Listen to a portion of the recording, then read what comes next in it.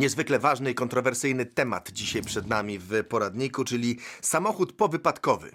Bać się czy nie? Z zasady oczywiście bać się. Ja powiedziałbym więcej. Każdego używanego samochodu trzeba się bać. Czy jest on powypadkowy, czy nie? Jeżeli nie znamy jego historii, to tak naprawdę nigdy nie wiemy, co się z nim działo w jego przeszłości. Co to znaczy tak naprawdę samochód powypadkowy? Bo przez lata tworzenia programu zakup kontrolowany w TVN Turbo spotykam się bardzo często z bojaźnią graniczącą już z absurdem delikatnym. Czyli ktoś przychodzi, kupuje samochód, który ma, nie wiem, 12-15 lat, jedziemy do diagnosty, diagnosta mówi, a tu był dziubnięty tam lewym przodem, czy prawy tył, wymieniony jest tam zderzak, lampa i tego, i ktoś, o nie, to ja nie biorę, bo powypadkowy. No hello, samochód powypadkowy to znaczy taki, którego wartość naprawy jest wysoka, to jest relatywizm oczywiście, i którego elementy tak zwane nośne, konstrukcyjne zostały uszkodzone. Samochód, który miał stłuczkę i miał wgnieciony zderzak albo stłuczoną lampę czy reflektor, nie jest samochodem powypadkowym. Musimy wziąć sobie to mocno pod uwagę,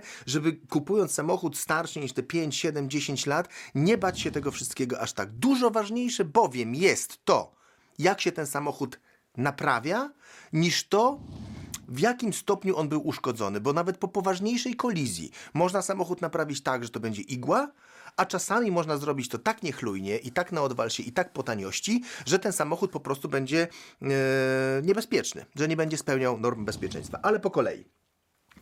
Samochód powypadkowy to jest takie auto, którego właśnie wartość naprawy jest znaczna. Co to może oznaczać? Bo różnie ceni się roboczogodzinę w różnym warsztacie, gdzieniegdzie kosztuje 200 zł roboczogodzina, w innym, w autoryzowanym na przykład 600 zł kosztuje roboczogodzina. Jedni naprawiają samochód z ubezpieczenia, inni naprawiają samochód za własne pieniądze. Mnóstwo jest samochodów, które są skupowane jako powypadkowe z różnych aukcji ubezpieczeniowych i są naprawiane na własną rękę przez tych, którzy trudnią się tym zawodowo. To jest wtedy największa zagadka. Podstawą jest, jeżeli taki samochód wiemy, że był uszkodzony, mieć to wszystko udokumentowane. Czyli jeżeli nawet idę i kupuję, wiem, że auto gdzieś tam przyjechało z Niemiec, miało otarcie na dwojgu drzwi prawych, od początku do końca, żeby mieć dokumentację fotograficzną. Taką dokumentację oczywiście, jak ktoś będzie bardzo chciał, to też można oszukać, można wyprodukować. Dzisiaj cuda można zrobić z pikslami, prawda, na ekranie naszego komputera, ale jeżeli mamy rzetelnie zrobioną dokumentację fotograficzną, tak było uszkodzone, przyjechało,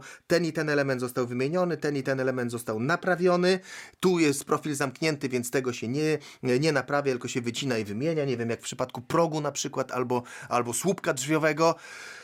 Musimy wiedzieć, jeżeli będziemy wiedzieli i nasz niezależny warsztat samochodowy, zaznajomiony z nami, czyli kupującymi, oceni również, że ta naprawa została wykonana zgodnie ze sztuką, zgodnie z normami i samochód nie sprawia wrażenia takiego, że każde koło jedzie mu w inną stronę, to wtedy taki samochód naprawdę można kupić. Bardzo dużo samochodów, właściwie wszystkie, które przyjeżdżają ze Stanów Zjednoczonych, to są auta w jakiś sposób uszkodzone.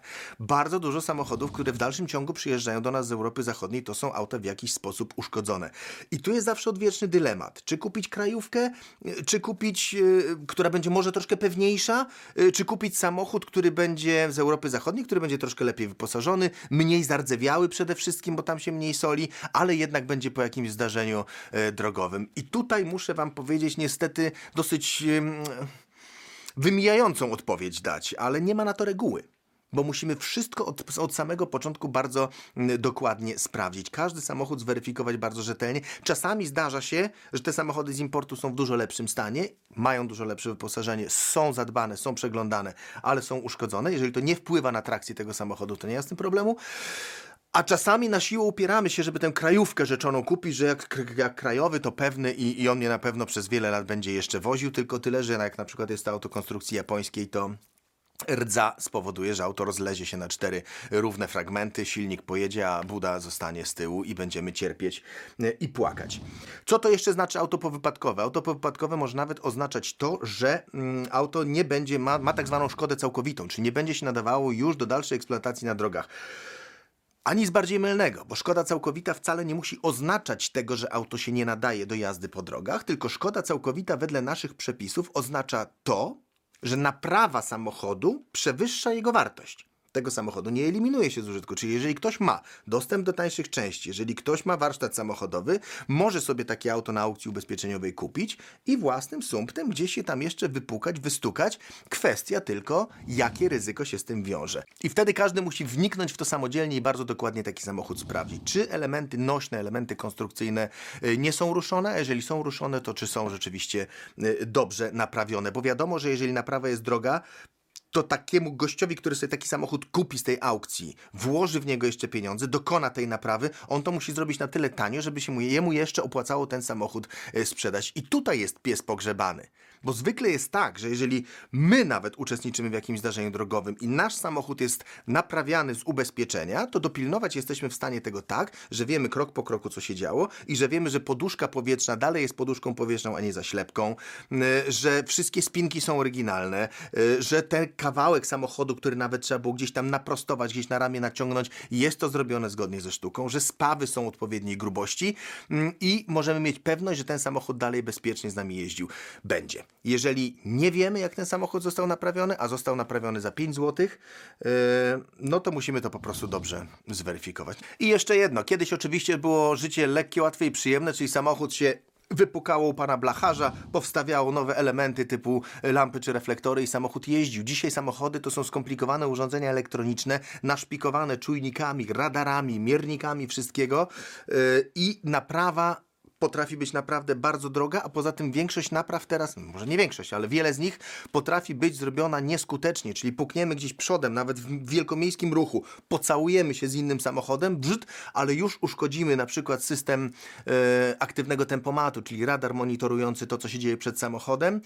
Nie dość, że takie urządzenie trzeba kupić, takie urządzenie trzeba wymienić, to jeszcze takie urządzenie trzeba odpowiednio skalibrować, bo jak go nie skalibrujemy, to ono nigdy nie będzie działało tak, jak powinno działać w nowym samochodzie. Zwróćmy na to uwagę, że dzisiaj nawet drobna kolizja, ale nowoczesnym, skomplikowanym samochodem może być bardzo droga w naprawie i że czasami naprawdę warto może lepiej ubezpieczyć taki samochód, bo z tego co wiem, to jeden reflektor na przykład do no nie wiem, Volvo XC90 potrafi kosztować się w granicach 5000 zł, bo to są skomplikowane LEDowe urządzenia. Weźmy takie dwa, już się robi dycha wtedy, prawda? Także ubezpieczać, zabezpieczać, a przede wszystkim jeździć tak, żeby tych wypadków nie było. A czy bać się powypadkowego wśród samochodów używanych? Bać się tak samo jak każdego innego, czyli bardzo, bardzo dokładnie go zweryfikować.